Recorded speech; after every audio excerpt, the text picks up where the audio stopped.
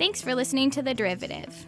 This podcast is provided for informational purposes only and should not be relied upon as legal, business, investment, or tax advice. All opinions expressed by podcast participants are solely their own opinions and do not necessarily reflect the opinions of RCM Alternatives, their affiliates, or companies featured. Due to industry regulations, participants on this podcast are instructed not to make specific trade recommendations nor reference past or potential profits, and listeners are reminded that managed futures, commodity trading, and other alternative investments are complex and carry a risk of substantial losses. As such, they are not suitable for all investors. Welcome to The Derivative by RCM Alternatives, where we dive into what makes alternative investments go, analyze the strategies of unique hedge fund managers, and chat with interesting guests from across the investment world. There's smart people and, like the proverbial, different blind people looking at the elephant. Everybody looks at it and, somebody sees the tail, somebody sees the trunk, and they report upon what they're seeing, but they don't report on the whole big thing that this is an elephant. And this is a great example where the team, who is very smart, I have a lot of respect for them, they wrote it based on a very simple metric, which was they looked at implied volatility of the VIX or the VIX versus the implied realized volatility of the S&P 500. Yeah. And that's one metric, and that metric is not a very good metric for tail risk because the VIX is not a metric of volatility. The VIX is a metric of the full distribution of options, including the tails. Yeah. And you can't compare more than volatility, right? Exactly. So you can't compare that. And secondly, if implied into realized ratio or differential was the only thing that mattered for identifying richness and cheapness, then you could basically, sell options and everything because implied volatility always trades higher than realized. Yeah.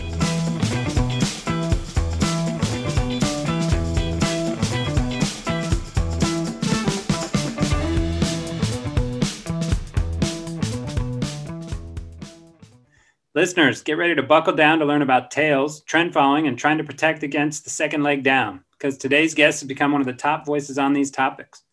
We're welcoming Veneer Bhansali to our pod today. Veneer is a 29-year industry veteran, formerly of a little shop called PIMCO, Forbes columnist, author of 4 books on finance, and is currently the founder and CIO of LongTail Alpha. So we're excited to be sharing all his knowledge with our listeners. Thanks again for joining us, Veneer. Thank you for having me, Jeff. We were just talking offline that you have this nice warm sunshine glow on you from Newport Beach while the rest of the country's in a deep freeze. Do you feel guilty or you're fine with it? I've just gotten used to it. After the market close, I get to look out and enjoy the sunshine. A little bit guilty, I guess. Yeah. No, don't. We all want to be you. Except in the Chicago here, we say, okay, we have all the snow and the cold, but we don't have natural disasters. So we kind of... We have pension disasters, but not natural disasters. Yeah. So we try and justify it that way. And so Newport Beach, that's about halfway between LA and San Diego. How long you been there? Is that the firm has always been there? PIMCO is obviously there. Yeah. So PIMCO's only, 1 or 2 blocks away. And I moved here in 2000 from New York. So yeah, I've been close to 20 years now, a little over 20 years. There you go. And where were you in New York and before New York? So before New York, obviously LongTail Alpha, my current firm, has been around for almost 6 years now. I was at PIMCO for about 16 years. Before that, I was on Wall Street in New York at Credit Suisse First Boston Proprietary Trading for 1 year. Salomon Brothers Arbitrage Group, the group that followed the Liar Spoker book episodes. So I was in that group, bond trading, fixed income bond trading. With Merriweather? Is that who it was? John Merriweather? Oh, well, yeah. So Merriweather was actually in the main part of Solomon. He was one of the, I never saw him. I never knew him because, he was very senior. He had left by the time I got to the prop desk. And they had already left and started LTCM by that time. So I got in the group that kind of took over from Merriweather and his team in the prop team. And then right before that, I was at Citibank. I was there for a few years, 4 or 5 years, trading exotic options. And before that, I knew nothing about finance. And I had finished my PhD in theoretical physics at Harvard. Really? Okay. Yeah. What was the trick to get you from theoretical physics to finance? So there was no trick. I remember when I was finishing my PhD, I got a couple of calls. This was now, gosh, I'm going to date myself, that back in the late 80s, early 90s, and every Wall Street firm was looking for physicists and mathematicians to come and work on their research team or their trading team to trade exotics and hybrid options and things that required a lot of math and simulations. And I just got a call out of the blue and from Goldman Sachs, and I went and I interviewed, and I was sitting across from this elderly gentleman who was taking a lot of notes, and he told me that he was also a physicist, and I could read his handwriting upside down. Basically said that is very good at math, but knows absolutely no finance, etc. And I came back and I told my roommate, who was an economist, that I had this interview with Goldman Sachs, and there was this gentleman by the name of Fisher Black. Does he know the really? Fisher? Wow. And of course, I got a job offer in the Fisher Black research team. I did not take it. I went and ended up working at Citibank instead because from my perspective, I was only going to be there for 6 months to a year before I became a postdoc in physics. Yeah. Here I am 30 something odd years later. I'm still doing it. You ever wish you'd like stuck with physics and were doing like string theory and stuff? So I did do that. And that was kind of my research was somewhat related to string theory and very abstract. That's about as far deep as I go on it, of knowing the name of it. Yeah. No, I mean, no, not really. I think, I keep in touch with my colleagues, a number of whom are professors at various universities, and my old faculty advisor who, believe it or not, when I was at PIMCO, he came and worked with us in finance, and the two of us ended up writing a book on fixed income. So a physicist writing a book on finance and a finance person from physics. Yeah, it's all a big hodgepodge. I get enough of physics going to Caltech and, sitting in the presentations and seminars and being on the department chairs committee and all that. I don't need to do that as a job anymore because that's primarily, publishing papers to essentially hold on to your job. And I'm happier. Unless you want to become like Neil deGrasse Tyson and make a personality out of it, right? Exactly. And yep, that's right. Yeah. You like him? I kind of like him.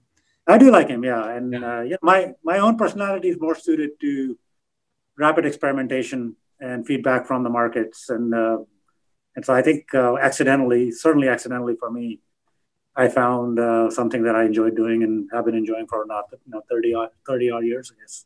Yeah. Physics, you might have to wait several millennia before some of your hypotheses would pan out. Exactly. Yeah. So talk to me a little bit about PIMCO. So did you run across Bill Groves, or what was the scene like back then? Oh, sure. Yeah, absolutely. I mean, Bill was actually one of the main reasons when Salomon Brothers was getting shut down, or actually maybe before it got shut down. But we had inklings. This was back in 1999, 2000. I was at Credit Suisse, and I'd already started speaking with PIMCO. And the main reason I started speaking with PIMCO was because of Bill. Other than Salomon Brothers Bond Group, I thought PIMCO and Bill were basically the place to be for fixed income. So I did get interviewed by Bill. I did manage to get hired, and I did co-manage some portfolios with Bill. And Bill and I worked together for 15 years. And from my perspective, he is one of the greatest investors. And, despite what you might have heard or read, I always had extremely good interactions with him. And like all my other PIMCO friends, he is still a good friend, and I have nothing but admiration and respect for him. And he's quite an amazing investor. Yeah, I feel bad. From the last thing we've heard of him was that video of him in his backyard or whatever with the neighbor. I don't know what was going on there. Yeah, we'll leave that be. Cool. So then you're at PIMCO and decide, okay, I want to break out on my own. I want to do my own thing. How did that come about? So I've been doing it for many years. I was lucky enough back in 07, 08. I was running already for a few years a tail risk related portfolio. And in 07, 08 crisis, that portfolio did extremely well for clients. We had a number of large public pensions and other investors. And that kind of put tail risk hedging for us, at least, on the map. And that business grew very rapidly. And I got the opportunity to start a number of other quantitative strategies at PIMCO, including trend following that we'll talk about, and some other systematic strategies. So I grew that business. It was a small but quite successful business. And then somewhere, I guess, towards the end of 2014, 2015, after Bill had left, it sort of became obvious that it would be very hard for me to kind of keep doing what I wanted to do in that direction. And at the same time, it seemed to me that volatility had gotten to a very low level, and the markets were being set up effectively for some large tail type of moves, which seemed like the right time for me to actually spin out and start my own business. So 100 or maybe 200 yards away from PIMCO, LongTail Alpha exists, and we're a small firm, and we've been able to kind of, translate some of these ideas into practical things. Awesome. So that was 6 years ago. So you were a little early on the tail thing, right? Yeah. So in those first years, were you like, oh no, what have I done? We might be low volatility for the rest of my life? Yeah, certainly 2017 and 2018 felt like that. But, I've been in the business long enough, and I know the cycles, and I've read enough history to know that low volatility breeds its own insecurity. And I've written a number of papers on this topic, on how, when you're faced with humans, faced with a certain type of economic condition, it goes in large cycles. And, I'd like to say we were early, but at the same time, the timing was very good because it gave us a couple of years to build the framework, build the team out, build the infrastructure, the software, the relationships, and all that. So from, being able to be in the markets at the right time, fortunately, it worked out very well for us, that timing, the little bit of delay. And then I was listening to you on Meb Faber's podcast, and you're a snowboarder?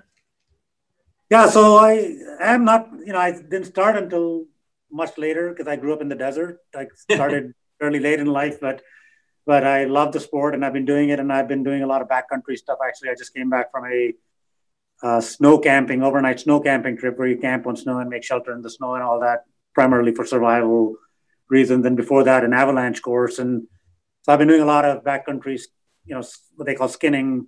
Yep.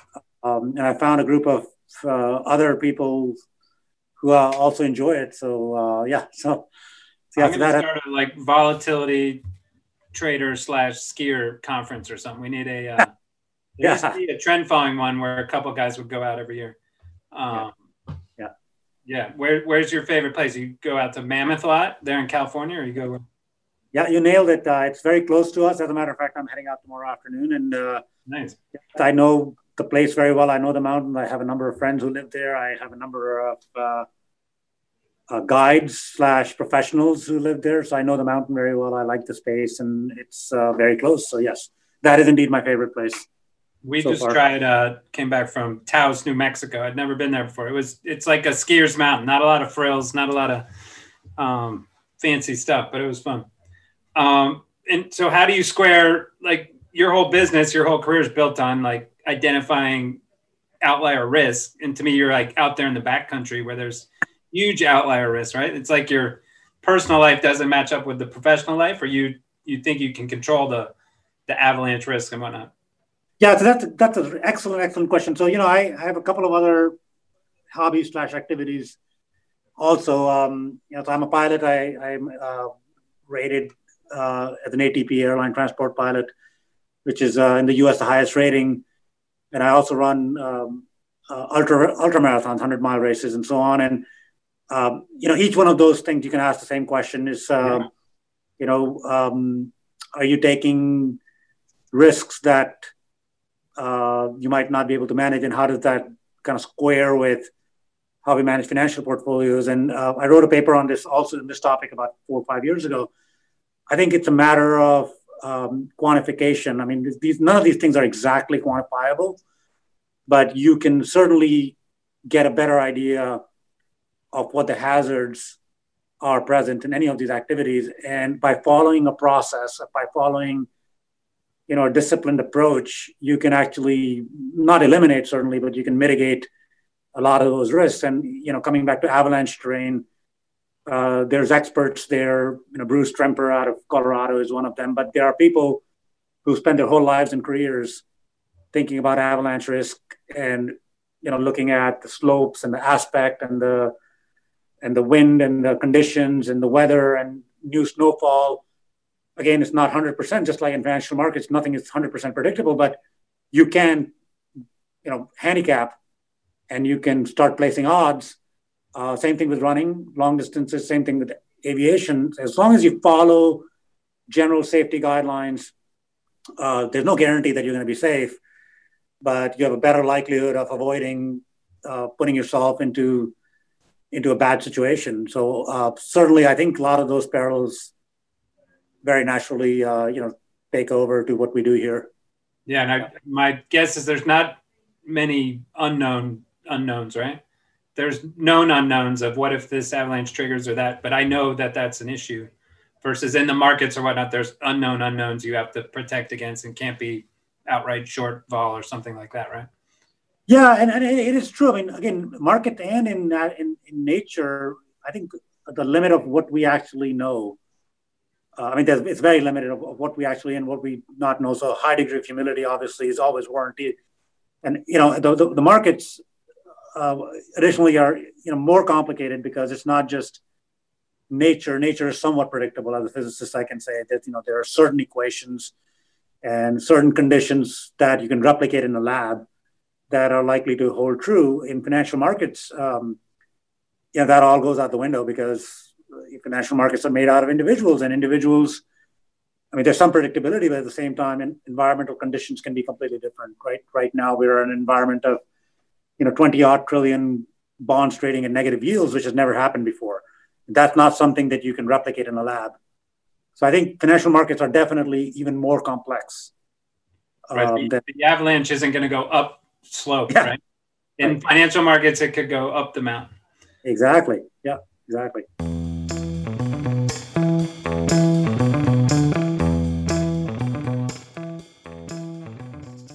Give us the 30,000-foot view of what LongTail Alpha does, the elevator pitch, if you will, and how you help investors.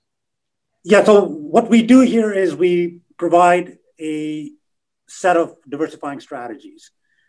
And we are market agnostic. It's not focused on just downside or upside, but we think of our strategies as those that can result in better portfolio construction. So whether something like a better cash management strategy or a better options-based strategy or a better trend following strategy. And we think of all of these things in one unified fashion. So what we're trying to do is try to create optionality for investors without necessarily having to just buy options. Optionality comes in many different ways. Having cash is optionality. Trend following has optionality. You might think of fixed income as having optionality. So you could think of the whole thing in one unified framework. And I've been working on this for the good part of 2 decades. And essentially what LongTail Alpha does is brings this portfolio of option-like strategies to large investors and small investors at the same time. And so it's from outside looking in, LongTail Alpha, and do you sometimes get put in like the long volatility bucket? And you're saying, hey, we sort of are that, but we're more absolute return as well? So we have one strategy that's primarily absolute return, but other strategies are dedicated towards long vol, whether on the left side or the right side. And yes, you're exactly right. The name was chosen to remind me primarily that we are a long tail provider. There's a lot of providers with short tails and shorting volatility and so on, and they're doing a great job, many of them. Some of them aren't. We're not that. So we do something specifically, I believe, that people need that might not exist, which is providing exposure to uncertainty, especially on the tails. And the tails, to me, are very different than just being long vol. And that's why we call it long tail and not long vol. Yeah. And when I hear long tail, I think of like Google search and, long tail keywords. Like, is there any parallel there between, like, I'm trying to get right, there's too much competition if I Google snowboards, right? If I'm a snowboard maker and I'm trying to compete for that keyword, it's too expensive. If I'm way out there at like racing snowboard, Mammoth, California, whatever, it's a way out there on I don't know which tail that would be, but it's out there on a tail and you can better compete there. Is there any bit of that, or it's more of like when the market creates the tails? No, I think it's both, yeah, but elements of both. So certainly, the word long tail is not something that I invented. It's been around. I think it was used in a Wired magazine article in a different context, which is, we're evolving into a world, and I think certainly you saw it with the whole Robin Hood GameStop episode recently, where these so-called rare events that happen only very infrequently are becoming more central, and they can happen. Just the number of those events is so large that these rare events, which probabilistically are in that fat right or fat left tail, that shouldn't happen, are becoming more commonplace. And I think, in the Wired article, they talked about how the future of marketing and the future of sales, which is maybe the second part of your question, is to not just provide the stuff that's in the middle, which everybody can do and it's commoditized, but the things that actually are consequential and that matter, that are on one of the two extremes. But there's real value added. When you want a specific edition of a specific book from a specific writer and only 2 volumes exist. Yeah, you're in high demand. On a bookshelf seller, but you can go to Amazon and they'll find it for you. So I think that is really part of the concept. That we are trying to provide this completion to investors' portfolios that is traditionally been very hard to get. And talk for a second, you mentioned that these have become more frequent, these action in the tails. But my whole career in managed futures, trend following, the last 10 years, not so much, right? There haven't been the outlier moves that classic trend following has needed, mainly because lack of moves in currencies and bonds. So what's your thoughts on that? Either they are becoming more prevalent, or why aren't they being more prevalent in the trend following space? And then I'll tack onto that later of like, well, you answer that one, then we'll come back to my second one. Yeah. So, I mean, that, Jeff, and, you've done trend following and researched it. So trend following is primarily, it's like basically a long option strategy. There was a classic paper by Fung and Shea back in the early 90s that looked at explaining the performance of trend followers, and they correlated it to basically being long and option straddle. So trend following acts like a long vol position, and it does it primarily through using futures contracts. So the rules of a option-based trend follower, or options framework-based trend follower, can be boiled down to something like a delta hedging replication rule. Now, the problem is that for trend following futures or with linear instruments to really work, the markets have to be able to continue moving in a particular direction. The trends have to be allowed to continue. Mean reversion has to be allowed to break down. And in the last decade, at least, or maybe the last 15 years, we have had the force primarily being the central banks and the need for yield that has basically curtailed the extent to which markets are allowed to move. Governments have become very powerful in currencies. There's been a lot of intervention in rates. As we all know, there's been a lot of intervention. And so you've kind of bottled up this pent up demand for trends into a very tight little, central part of the distribution. And the natural outcome of that is that you're going to get, just like a petulant child, if you tell them, they can't do something, they'll start doing something else that will be even more annoying. So I think what you're going to see is more little bursts here and there, because the markets are being allowed to move to what is their natural equilibrium point, because they're overly controlled. And I think at some point, the ammunition that whether the central banks have or the governments have, it runs out. And at that point, these trends start up again. And, you and I both know trend following isn't new. It has been around for 300, 400, 500 years. People have done historical analysis going back 1,000 years. And there's always decades. That one, you got to send me that one. 1,000. Yeah, a couple of French researchers who've gone back and very painstakingly collected data from, grain markets and so on back in Shakespeare in England and so on. And what they've said is, effectively this exists. Momentum exists. Momentum has always existed because behavioral biases following past history exists in human psyches and behavior. The bottom line is, for a strategy like this that has been around for a very long period of time, there have been decades, maybe multiple decades, where it hasn't done well for whatever reason, but then it comes right back. And when it's doing well, there's a lot of crowding. People come in, and the crowds, maybe 3-4 years ago, it was everybody's favorite strategy. Yeah. And then suddenly fell out of fashion. And now nobody wants to do it because performance has been good. So it's going to result in... Now it's doing good last 4 months. Yeah, exactly. It reminds me of a trans trend that was like 6 years ago. Maybe they wrote a nice paper and they were saying taller heads and fatter tails. So I was imagining, right, they're squeezing the distribution, pushing the head up, but where's that going to go? It has to go somewhere. So it's going to pop. Exactly. You're saying we're squeezing that head. It's popping up. We just haven't seen the tails pop up yet. Yeah, this is very Minsky, an economist. Low volatility generates fatter tails. Low volatility fatter tails are exactly alike. And I'm glad we're having this discussion because to me, volatility, which is standard deviation, is extremely different than the tails. These are different beasts. What's happening in the tails, just like saying my automobile insurance and my catastrophic earthquake insurance are the same thing. They're not. They're different things because one is about ensuring day-to-day fluctuations. Mm-hmm. The other one is ensuring ruin, right? Yeah. Right.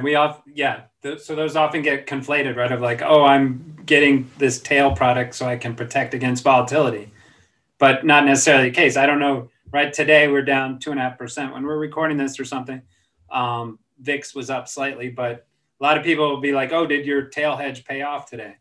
Like, well, not really. This wasn't really a tail event, but and that comes back to me with managed futures. We're sold there for a time. I might be guilty of some of it, of like crisis period performance, tail hedge, right? That they're going to perform. And then the next crises, which were short-lived, but 2012, 2018, 2020 to an extent, they didn't deliver. So yeah, to me, it's like, do you still believe in trend following will be a tail hedge, but it's a much bigger and longer term tail, I guess? Yeah, I think that's exactly the way to put it, right? So you can't just say there's only one tool. Some people will say trend following is the only tool for hedging. Some people will say options are the only tool. Some people will say cash is the only tool. The way we think about it, these are different tools for different depths of movements in the market and for different extents or length of time. So trend following works beautifully if you have a deep sell-off, which lasts for a few months, like 08, 09. Cash works beautifully if you have defaults, Lehman, Bear Stearns crisis, because then you need cash.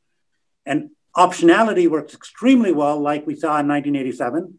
We saw back in February of last year, and we saw in the melt up, because optionality delivers very well in short periods of time. So there's been a lot of academics and maybe a lot of self-serving industry participants who've said, well, trend following is better than, XYZ, or duration is better than trend following, et cetera, et cetera. We take a very democratic approach, and we just wrote a paper in the Journal of Portfolio Management. It's coming out. It's called Diversifying Diversification, right? The whole point is don't try to be too cute and say, do only one thing. Do everything. You're trying to protect your portfolio. Why wouldn't you use all the levers? And what we actually demonstrate in that paper is that even if you didn't follow an optimization rule, but just did all 4 or 5 of these things, having cash, having trend following, having some duration, having tail risk hedging, and just ran a back test from, the mid 80s, early 90s to today, the silly equal weighted rule actually did almost as well than a perfectly cherry-picked hindsight, perfect optimized portfolio. And that just tells you that markets change, things change, and trend following might not have done well in 3 out of the 4 crises, but that doesn't make you should throw it out. It's still a very good thing for the next crisis, potentially, if it's long enough. And so is that your guys' kind of mantra, go anywhere tail hedging? So would you be at one point like 80% trend following or 80% options? Will you dynamically shift back and forth like that? Yeah, so that's a great question. So we have individual strategies for individual folks who want to talk, just do options based or just do trend or just do duration or just do cash. But then we also have commingle strategies where we can combine them, where we can combine them either based on a investor's idea of what the allocation should be, or them giving us the degree of freedom to say, this is how much you should do based on market signals. So that's what we do in one of our main flagship strategies. And so talk through that a little bit of like, what was it like in April, May, right? When the option prices are through the roof, trend following is getting whipsawed. Like, what's the answer there? Just cash? No, so you do all four. So this is a great question because you can never, just like you would never put your eggs in one basket when you're thinking about building a stock portfolio or a bond portfolio, you diversify across these four strategies. So the way we look at it is say, what is the implied option premium, whether it's duration. Duration is an implied option premium because when you buy a treasury, you're giving up something else. You're giving up the opportunity to buy credit or equities or whatever, right? So that's an implied option premium. And what's the most you can get? If the equity market goes down 40%, treasuries could go down 150 basis points. How much would you make? Yeah. So that's a trade-off between price return versus implied premium. So you can think of every single asset in those same terms and say, well, how much does a short-dated equity index option give you? Or how much does trend following do? Trend following, the premium is your whipsaw risk, and your payoff is a deep, protracted sell-off. So once you build that framework and you say, well, what's my best strategy? My best strategy is, well, the combination of these four such that I get the most, right? So just like an optimizer would never say, don't do anything or do zero, same thing here. You'll always do something of each one of these four strategies or five strategies. But how do you scale them up and down depends on the market and the pricing and all that. Exactly.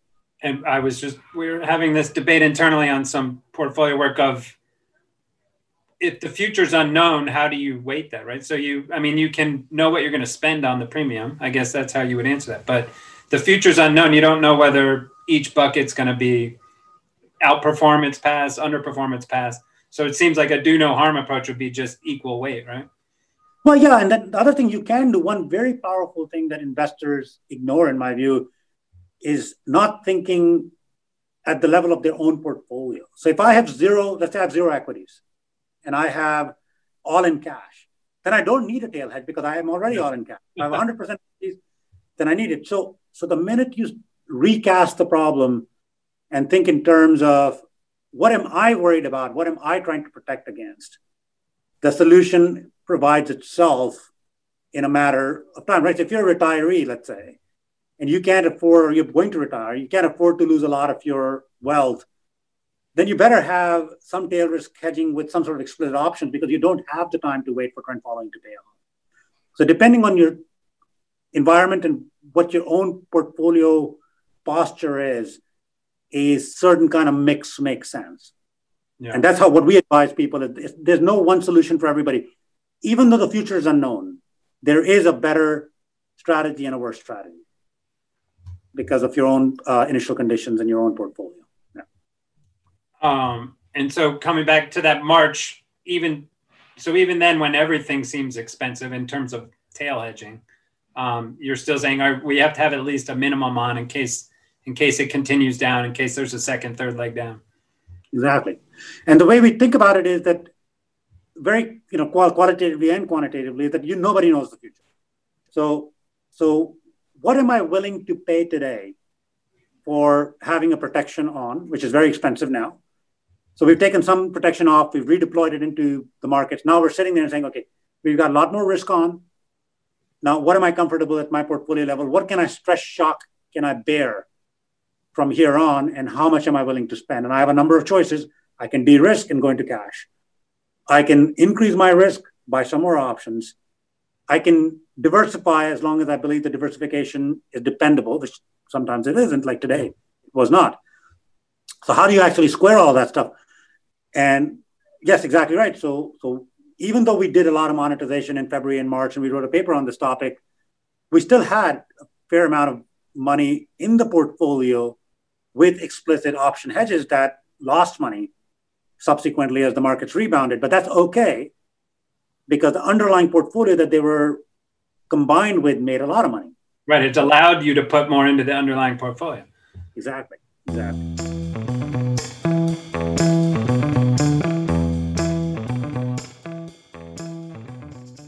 So you mentioned the monetization paper. I think I asked the question, I don't know if I was in person or anonymously on the EQD conference, of like, essentially your paper, and I admit I didn't read the whole thing, but essentially your paper saying, hey, if you monetize more quickly, is that correct?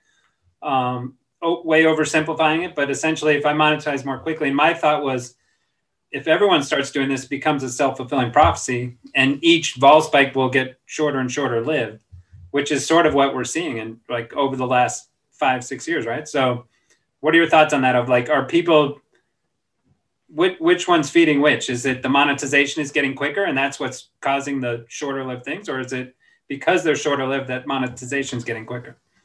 Yeah, so our recommendation, just to be very clear, is not that you should monetize quickly or slowly. Our recommendation in the paper is some monetization is better than no monetization. And that's simply because once the value of an option rises a lot, its time decay becomes very, very painful to bear and pernicious and so on. So you can do better than to stay in that option. You can restrike and move and monetize or take it. And okay. So that's the first part of the question, is that some monetization is better than others. We have some rules, some discretion, and so on.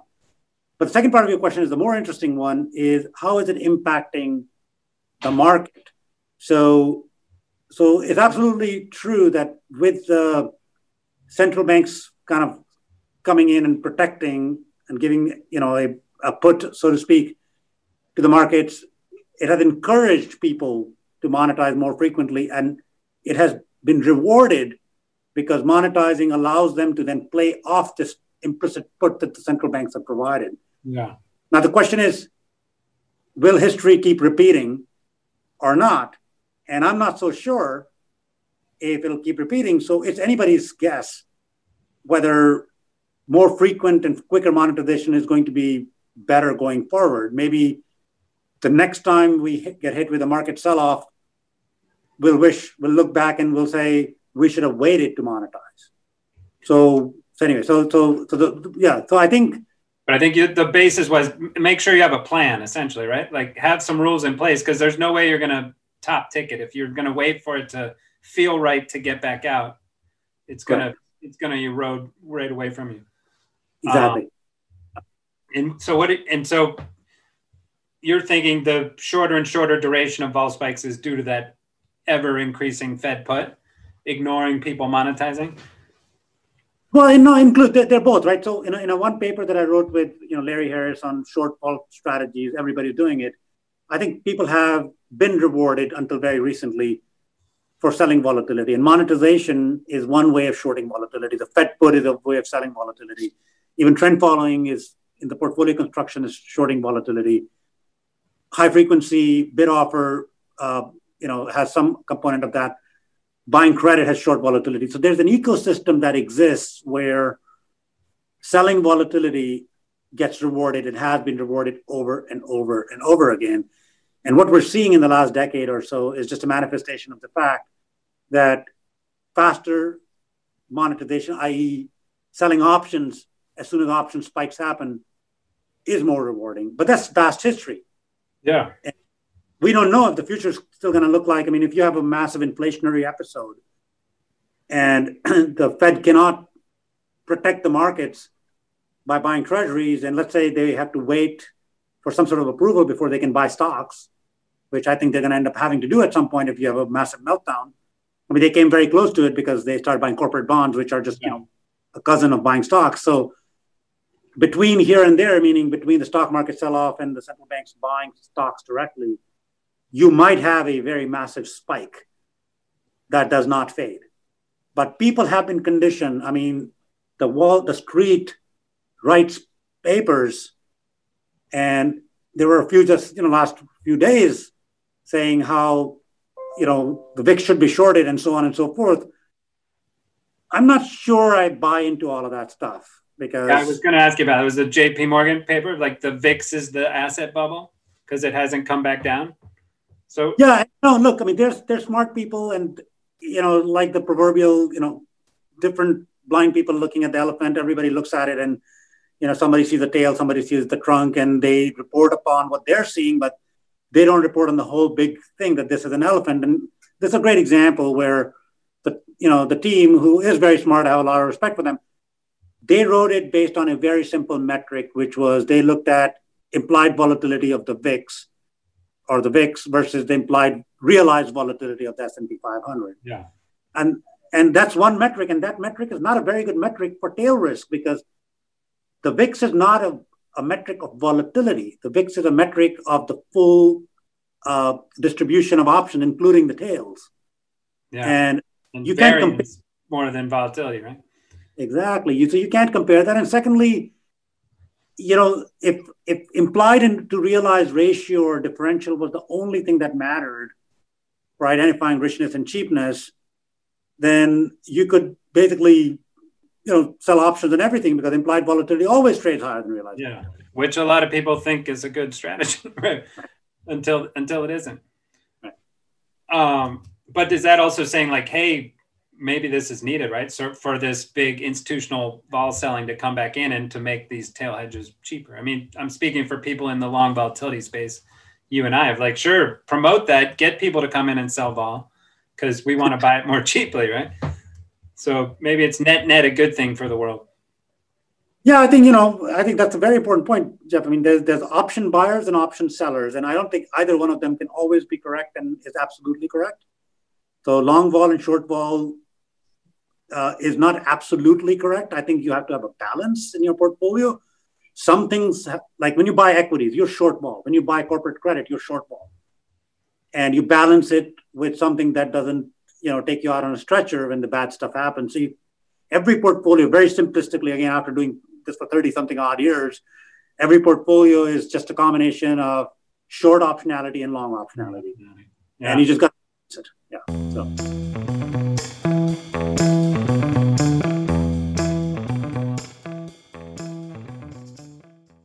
So let's get back to negative yielding debt. So 17 trillion, what's it at now? Is that the number you mentioned? Yeah, it's probably 17. I have a book coming out with the CFA Institute, a monograph they asked me to write on negatively yielding markets. And I'm hoping the due date is next week. And I'm just hoping that it stays negative for a little while more so I can get the book published. But yeah, it was 25 trillion when I wrote the last version of the book last week. And I think it's closer to about 19 trillion right now. It's a book or a paper? It's a monograph. It's a book at, it's a whole they call it monograph for the CFA Institute, CFA Research Institute. Yeah.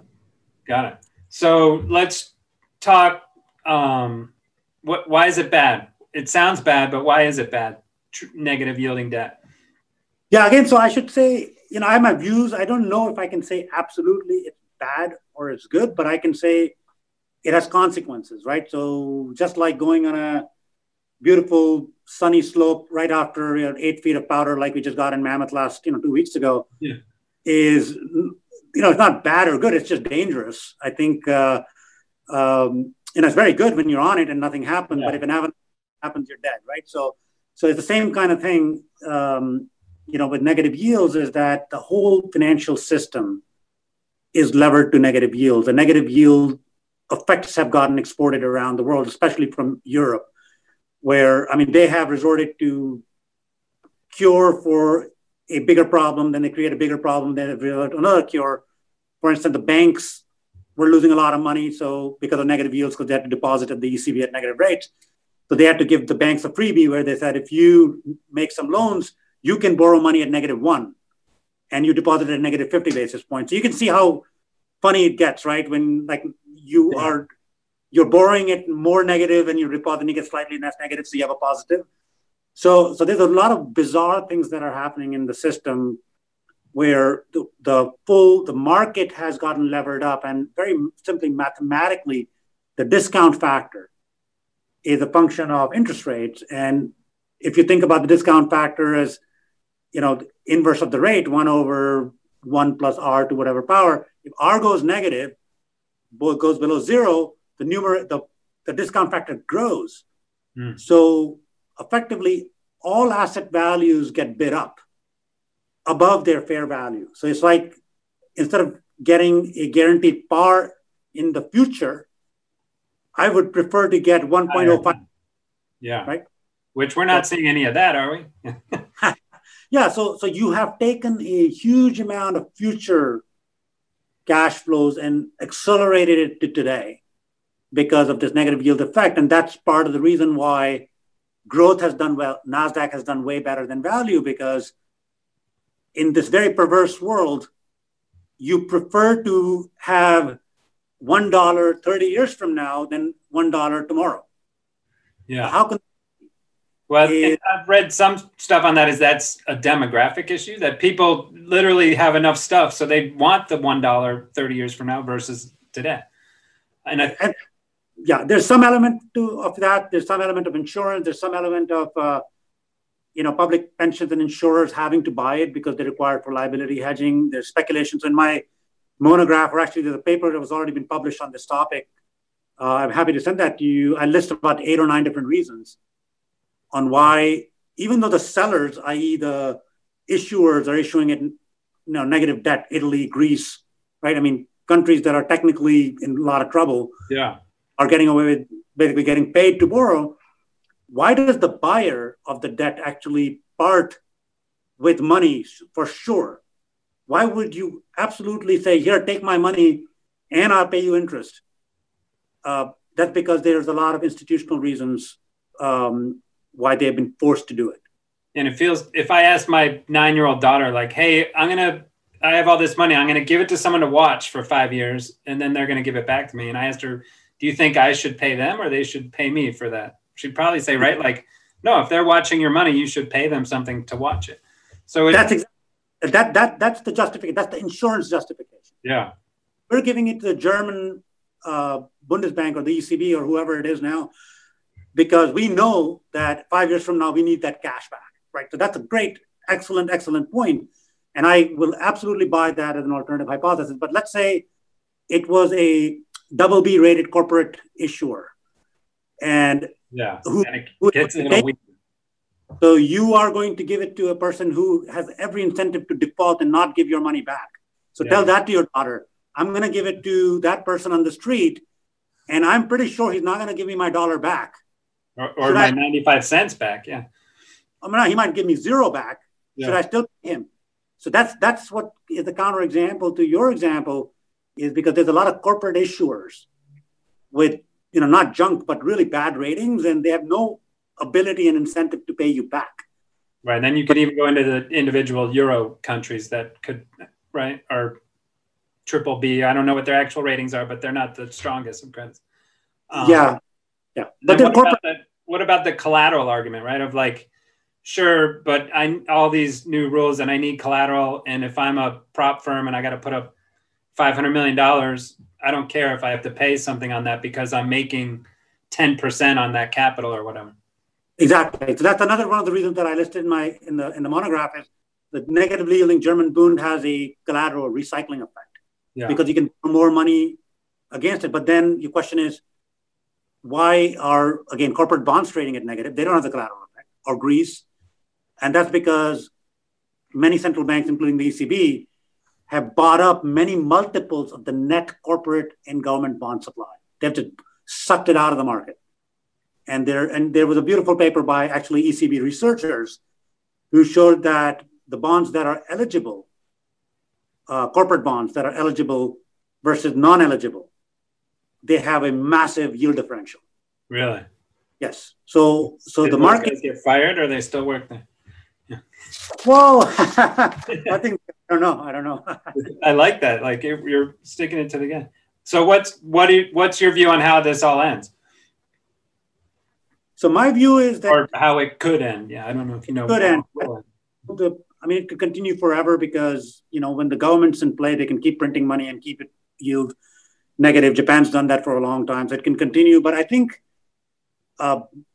that's for the survival of capitalism, the way we have known it in the long run, that this cannot persist, which means I think it starts with a cascade, not unlike the one we've seen in the last week in the US bond market, which then creates a sequence of second order effects, like mortgage convexity hedging and maybe equity selling off like they did today, and then corporate bond spreads widening out, mortgage spreads widening out, et cetera, et cetera, et cetera. And it results in a sharp correction, perhaps of some sort, if it is not stopped. My central case is that at some correction, you're saying, or any economic correction, all the above. Yeah. And asset correction for sure. And if the asset correction is not then stopped very aggressively by the government, because they're the only game in town, by issuing more negative yielding debt, that's where it gets into the crazy cycle, right? There you go. And at some point, if it doesn't get stopped for whatever limits and reasons, then it could be very ugly. And we could deflate what are the ways out of it without it being ugly? So the easy way, the soft landing way of this huge amount of debt that, developed countries have incurred, which they have to now work off, is one is to keep rates low and negative so they can just work it off, because then you don't pay. You probably read the statistics that the total outstanding debt is the highest it's ever been, but the total debt servicing cost is the lowest it's ever been, proportionate, but it's quite incredible. As a percentage of debt, it's the we need that in Chicago. Yeah, exactly. Well, to see if they can buy their own bonds back. Right. Someone's working on that, I hope. Yeah. But the problem is, if you can't keep interest rates low, then and you can't default. We have a sovereign, this is the theory underlying MMT, obviously, is that if you have a sovereign who can keep printing money, we're going to keep printing money because we can pay debt with more printed money. Yeah. So everybody who we owe money to, we're just going to say, hey, we know we owe you $4 trillion. Here's $4 trillion. We just printed that special dollars for you to pay your debt back.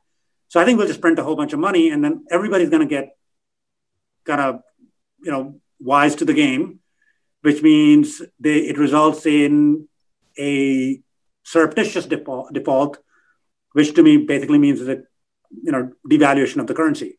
Yeah. And so because the US dollar is still the reserve currency, again, no predictions here, but the natural trade, if this hypothesis is true, is for the dollar to get weaker and weaker and weaker, while everybody's job owning and saying, we believe in a strong dollar, the dollar is allowed to weaken and weaken. And you come back 20 years from now and the dollar is, 50% of its current value. And seeing that, so that didn't seem like as one of your buckets of like this massive fiat risk or massive devaluation, right? So in theory, trend's not going to catch that, or options might not catch that, right? Do you cash, if you're in cash as one of your hedges, that wouldn't catch that? Well, the cash will catch it, because then your cash will get devalued, but not as quickly as everything else, right? Trend will catch it. Yeah, trend will catch it, because trend followers, as long as your rules allow you to get catch it. But yeah. As long as it's sustained, right? Yeah. Now, but there's not like, hey, I need to hold 50% in gold or something like that. Okay.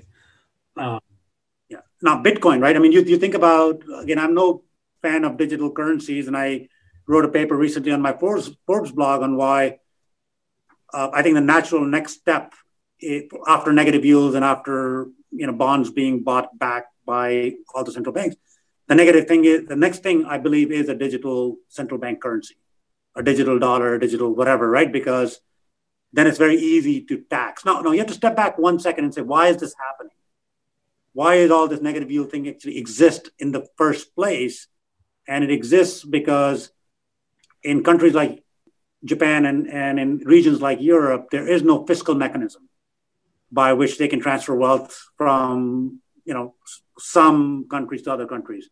So the monetary mechanism is the only mechanism to make a fiscal transfer. And Tom Sargent, who's a Nobel Prize winner, actually just presented at the January AEA meetings on this topic, on how monetary fiscal convergence is happening. And anybody who thinks that the fiscal authority, meaning the taxing in the Senate and so on, and the monetary authority are different, is just kidding themselves. It's one government, and there's just ways of transferring wealth from one to another. And in Europe, it's a very explicit manifestation. When you don't have a unified fiscal policy, you have to buy the bonds of the weaker countries at a higher price to transfer money. And how do you transfer money? Negative yields. Yeah. You give them money. So that's what's going on, right? And to me, we've let the genie out of the bottle here in the US of the stimulus payments. Like, I feel like we're going to get held hostage every 6 months now. Like, no, we need another stimulus round. And so it's like we've almost backed into basic income or something of like every year, at least there's going to be this debate of like, we need more stimulus. We need more stimulus. Yeah. And I mean, I'm not sure. I mean, I can't opine on the social aspects of it. Maybe, you know, to narrow the inequality, something like that is needed. But my point, just from an investor trader's perspective, is exactly what you just said, is the market has now priced that in. Yeah, is that they'll have their temper tantrums, right, if it doesn't get paid out.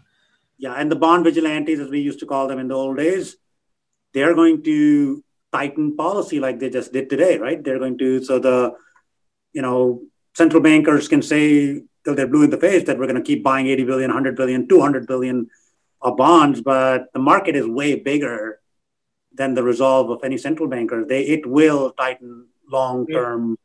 Yeah. Talk to that a second. Is that a real thing? Like, you always say like, oh, bonds are having a temper tantrum or taper tantrum. Yeah. Right. So like, are traders actually sitting there at PIMCO being like, we're not going to buy any bonds today to show them who's boss or something, like, or is it more of a nebulous of like everyone starts doing the same thing at the same time?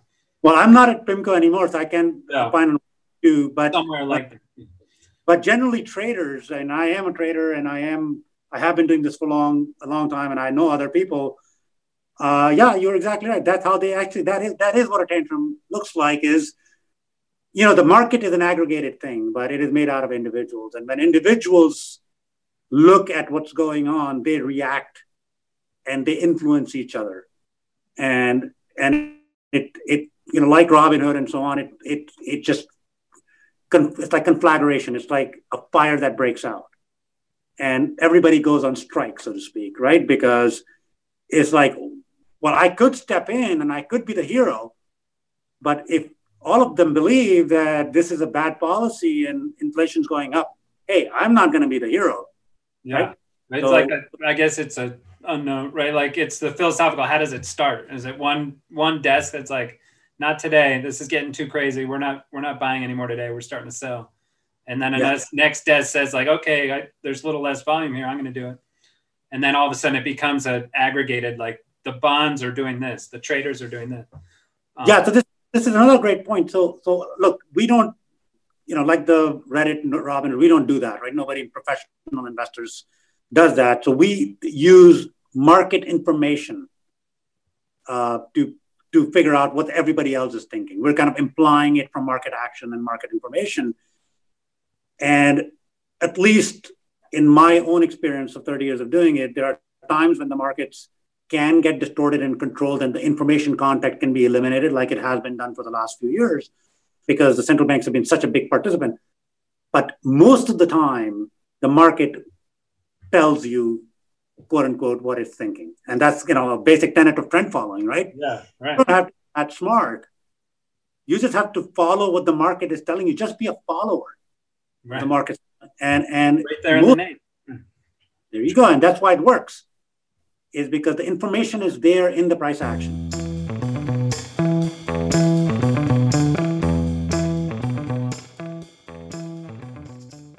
And so one last piece on your last, speaking of MMT and stuff, you were saying in your last Forbes piece, maybe we should include asset prices and inflation.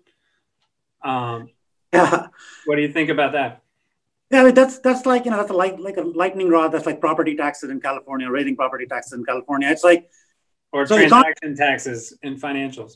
Yeah, exactly. So economists have brought this up numerous times, and this beautiful paper that I quoted in there from the 70s by Alchin and Klein shows, you know, theoretically why this is the natural thing to do, because when investors or when individuals and households make decisions, they are not always myopic. They are looking at, you know, how much do I have in cash, my bank account, my house, my stocks. That's how they think about their wealth.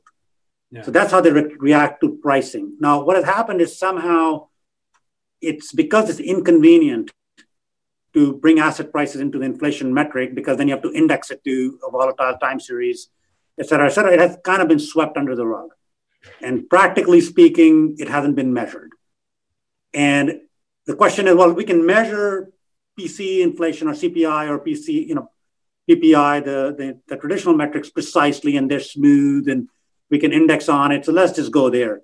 But wait for a second, that's not what the Fed is doing today. The Fed is reacting to asset prices. We know that. So on the one hand, they're saying, let's target inflation that's slow moving, now average inflation, but they react to financial conditions and they write about it. And they say, we react to financial conditions because that can upset the markets and so on and so forth. So my point is very simple, is that if we're doing it already and investors are doing it and households are doing it, why don't we just bring it in? And, and it's incredible if you look at the two cumulative time series. I mean, the CPI since 1990 has gone like this, in a straight line, slightly up. The adjusted one where we do 50-50 weighting, 50% of traditional inflation metrics and 50% of asset prices, it's gone straight up.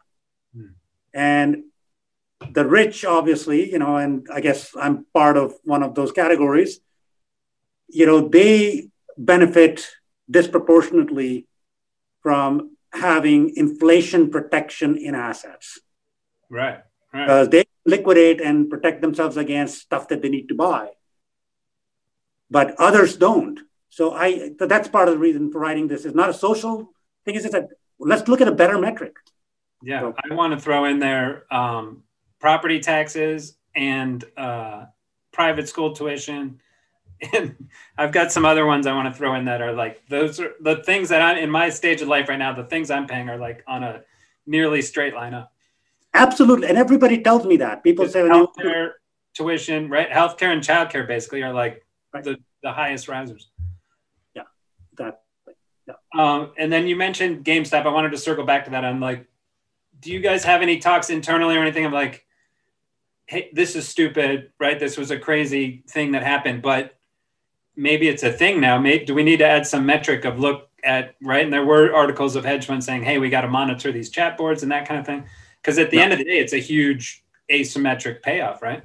So it's like, what are your thoughts on like, hey, how do we think about this in the future of identifying, and even you mentioned Bitcoin too, of like, how do we identify these tail events that aren't really on our radar now?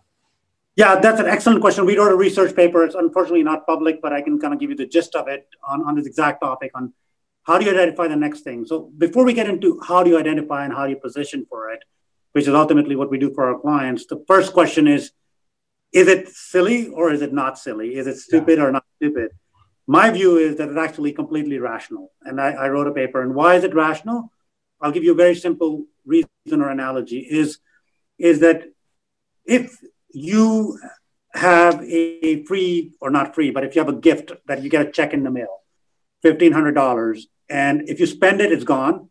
But if you spend it on something that has a potential upside asymmetry that can change your life, it makes sense for you to actually do that. Right now, what the Robinhood and Reddit crowd has been doing, and there's some hallmarks of it, which is on our little, tiny toy model, is that if you buy the stock or the call options, if you buy the stock of a low capitalization company with low market value, low dollar price, and so on, you can only lose what you paid for it, but you can make a lot of money. So the price of the stock is a call option on the underlying asset value.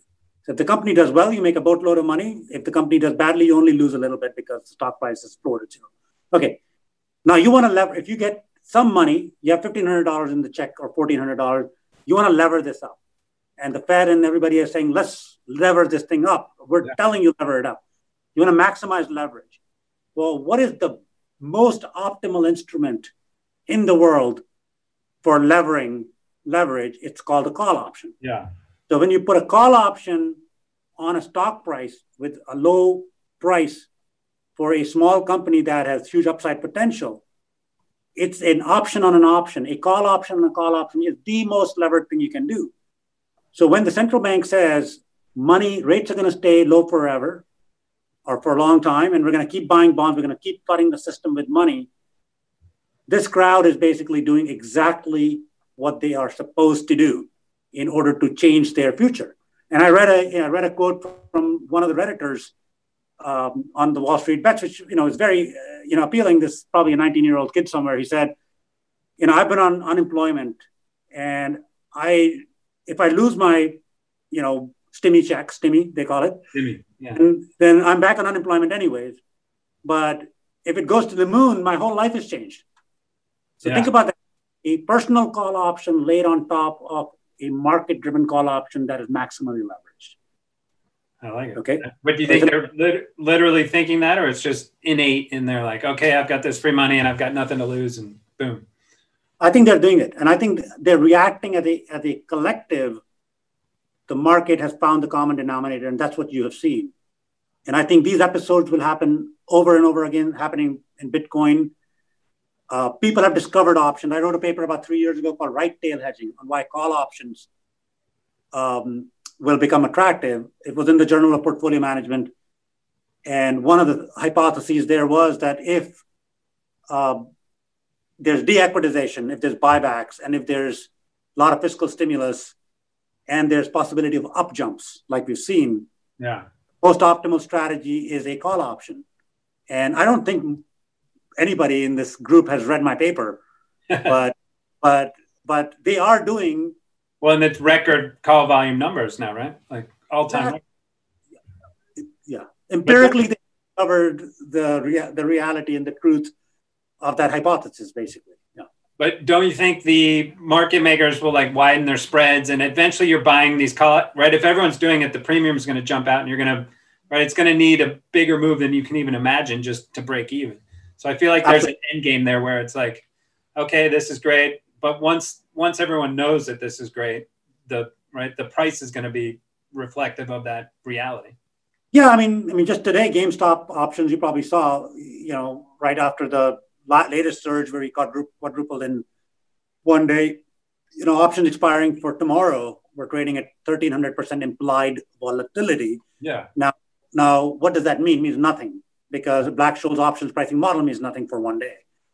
But premiums were ridiculous, but somebody's willing to pay that premium, right?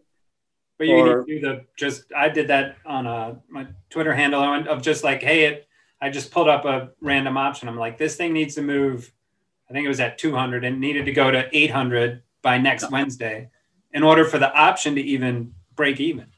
Exactly. Crazy. Yeah. And then the second part of that is like, so how do you guys view that as a firm of like, do we need to be in this sandbox or just be aware of this is happening? No, we are in the sandbox. I mean, I can tell you the exact strategies. We are in the sandbox, and, we obviously always play it according to, the highest professional standards you can. And, there's an opportunity. It actually makes sense for us. And we have, in full disclosure, we have been in the options markets in some of these stocks, and we've been in this underlying stock market and we've done well in them. We have a little framework within which we trade them. I don't think it's silly that people. I think there's money to be made for everybody if you're careful. Would you take that anywhere? Like if it's like Australian real estate or something, or it has to be like exchange traded? So like, does the optionality vision go anywhere in the world? It does. Yeah, our framework, part of the reason I actually started this firm and part of the reason we're doing it is because we try to be small and flexible. And I do believe that the world is undergoing a massive change that we won't be unrecognizable, which means that wherever the opportunity of optionality, and assuming we have access and we can trade it and transact it, exists, we will obviously pay attention to it. And the team here, my colleagues here are all exceptionally talented, and they've been professionals and they understand that. And, we move very quickly and we can do things very quickly. So the short answer is yes. Yeah. I love it. All right. Well, next time when I see you buying up Australian real estate, we'll know it's time. Cool. Let's move on to some of your favorites. Or you got anything else on the firm or on negative interest rates or any of that good stuff? No, I think I just mentioned it. I think there's a couple of very large distortions that are out there right now, which will correct sooner or later. And in that kind of world, when distortions are correcting, anything can happen. So I'd say, my favorite thing, I guess I'd say, is just be extremely open-minded to everybody, because anything can happen. I mean, oil prices have gone negative. I wrote about, when Tesla stock was in today's dollar price was at, I think, 50. I wrote a piece called Beauty Happens, which I say people who buy Tesla don't buy it because of, the old-fashioned metrics. They buy it because of other reasons. Yeah. The stock is at 7. The stock, not the car, but the car probably also. Yeah. Yeah, but there's a lot of stuff that is breaking. And, for negative 40-ish oil price, I mean, it's all over the place. So my favorites are that there's going to be opportunities. And I tell, again, people who listen to me is the world is changing and things will happen. And this is the environment for fat tails to occur. And I think on the disruption or whatever you just said, there's ETFs. I heard you mention once of like, that was March. We saw some NAV versus price dislocation. So what do you say about that?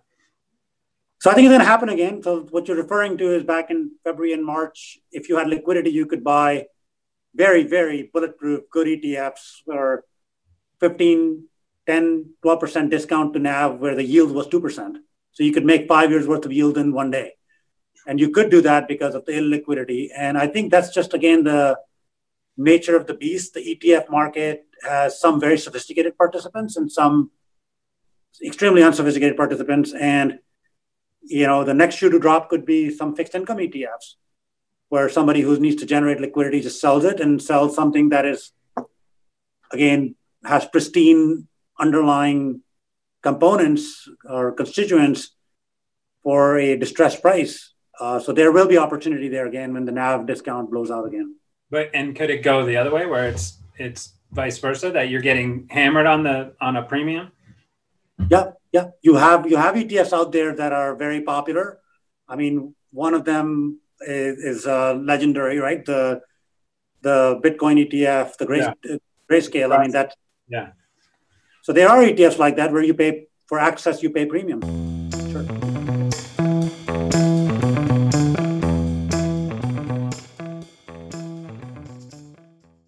Go through some of your favorites, rapid fire here. So favorite type of plane to fly? Anything. I fly everything. But helicopters is what I love. That's real flying. Everything else is a computer these days. Really? So how does the helicopter work? I've been in some of those and you got it. There's like 17 different things, right? There's the foot and the, I didn't realize it moves forward or backward by the rotor tilt, right? Which makes sense, but so you could jump in like a Boeing 777 or something and fly that? Well, I'm not type rated in it, but I'm type rated in a lot of jets, but I'm not type rated in that particular jet. But if I went for a 3-week course, I could get type rated, so I could be legal in it. But right now, if I went with a professional and they, showed me the basics, I could probably do it. I mean, of course, I could land it because it's the same thing. Put the gear down and land. I would do it on one of the movies, right? Where like, is there a pilot on board? Yeah. I can do it. How many of these ultra marathons have you done? So I think I've done about 55 or 60 and counting. I've done 1,100 milers and I think probably 700 or 800 kilometers and maybe 15 or 20, 50 milers. Yeah. That's crazy. So what's one of the favorite locales on one of those? Well, so that changes depending on, when you ask me. If you ask me right after the race, none of them are favorite. But the one I've done the most is called the Western States Endurance Run. I've done that 6 times. It's from Lake Tahoe down to Sacramento, essentially to Auburn. And I've done it 6 times, finished at 5, dropped out once, got in a sub 24 silver buckle once. That's one of my favorites. Around the Mont Blanc, you cross 3 countries, France, Italy, and Switzerland. You basically climb 3,000 feet mountains 10 times. Wow. 30,000 feet of climbing. That's my other favorite. Yeah. So are you a Tour de France fan? I feel like you've got a endurance athlete streak. So how long does it take to run 100 miles? It depends on the terrain and depends on how well you've trained. But my personal range is the lowest is a little over 23 hours and the highest is 42 hours. And you're literally running for 23 hours straight? Yeah, running. There are times like in the Mont Blanc one, saying running is kind of a stretch because 30% of the terrain is unrunnable. So you're basically just trying to make it across rocks. But you are running, I'd say, at least a third. Yeah. Wow. But right, you're not. There's no like the Iditarod sled race. They like stop at night and rest the dogs and. No. Well, I mean, you can, and I mean. But you'll lose, yeah. It counts against your time. So in France, when we were doing this, the Europeans have a very different way of racing. They literally, when they get tired, they just lay down in the middle of the trail and go to sleep. And for somebody who runs races in America, that's really off-putting because I stumbled across a couple of sleeping runners on the trail. Yeah, no, but I didn't. Yeah, almost 40-something hours. Yeah. Get off the trail. How about favorite book that you've written?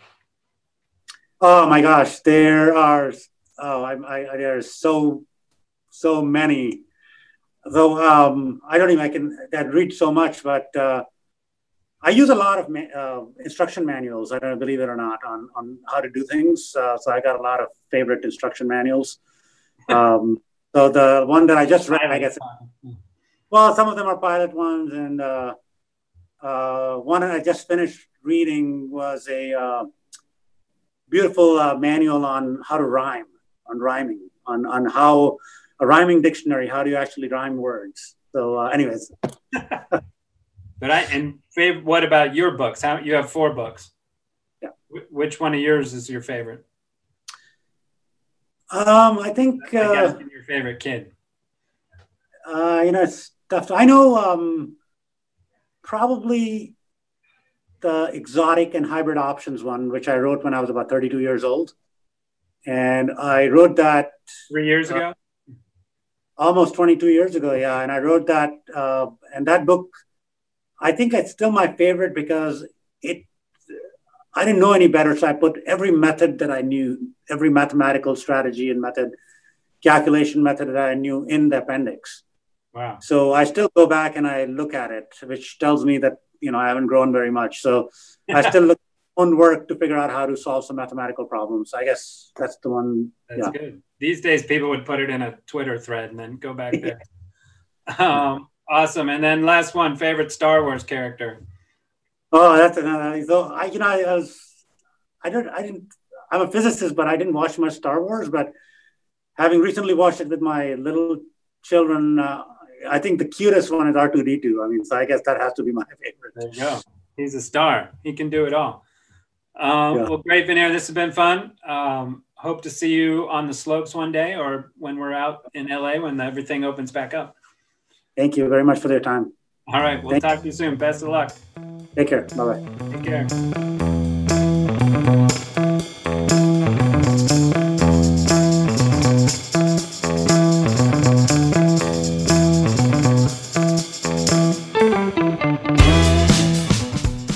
You've been listening to The Derivative. Links from this episode will be in the episode description of this channel. Follow us on Twitter at RCMAlt and visit our website to read our blog or subscribe to our newsletter at rcmalts.com. If you liked our show, introduce a friend and show them how to subscribe. And be sure to leave comments. We'd love to hear from you.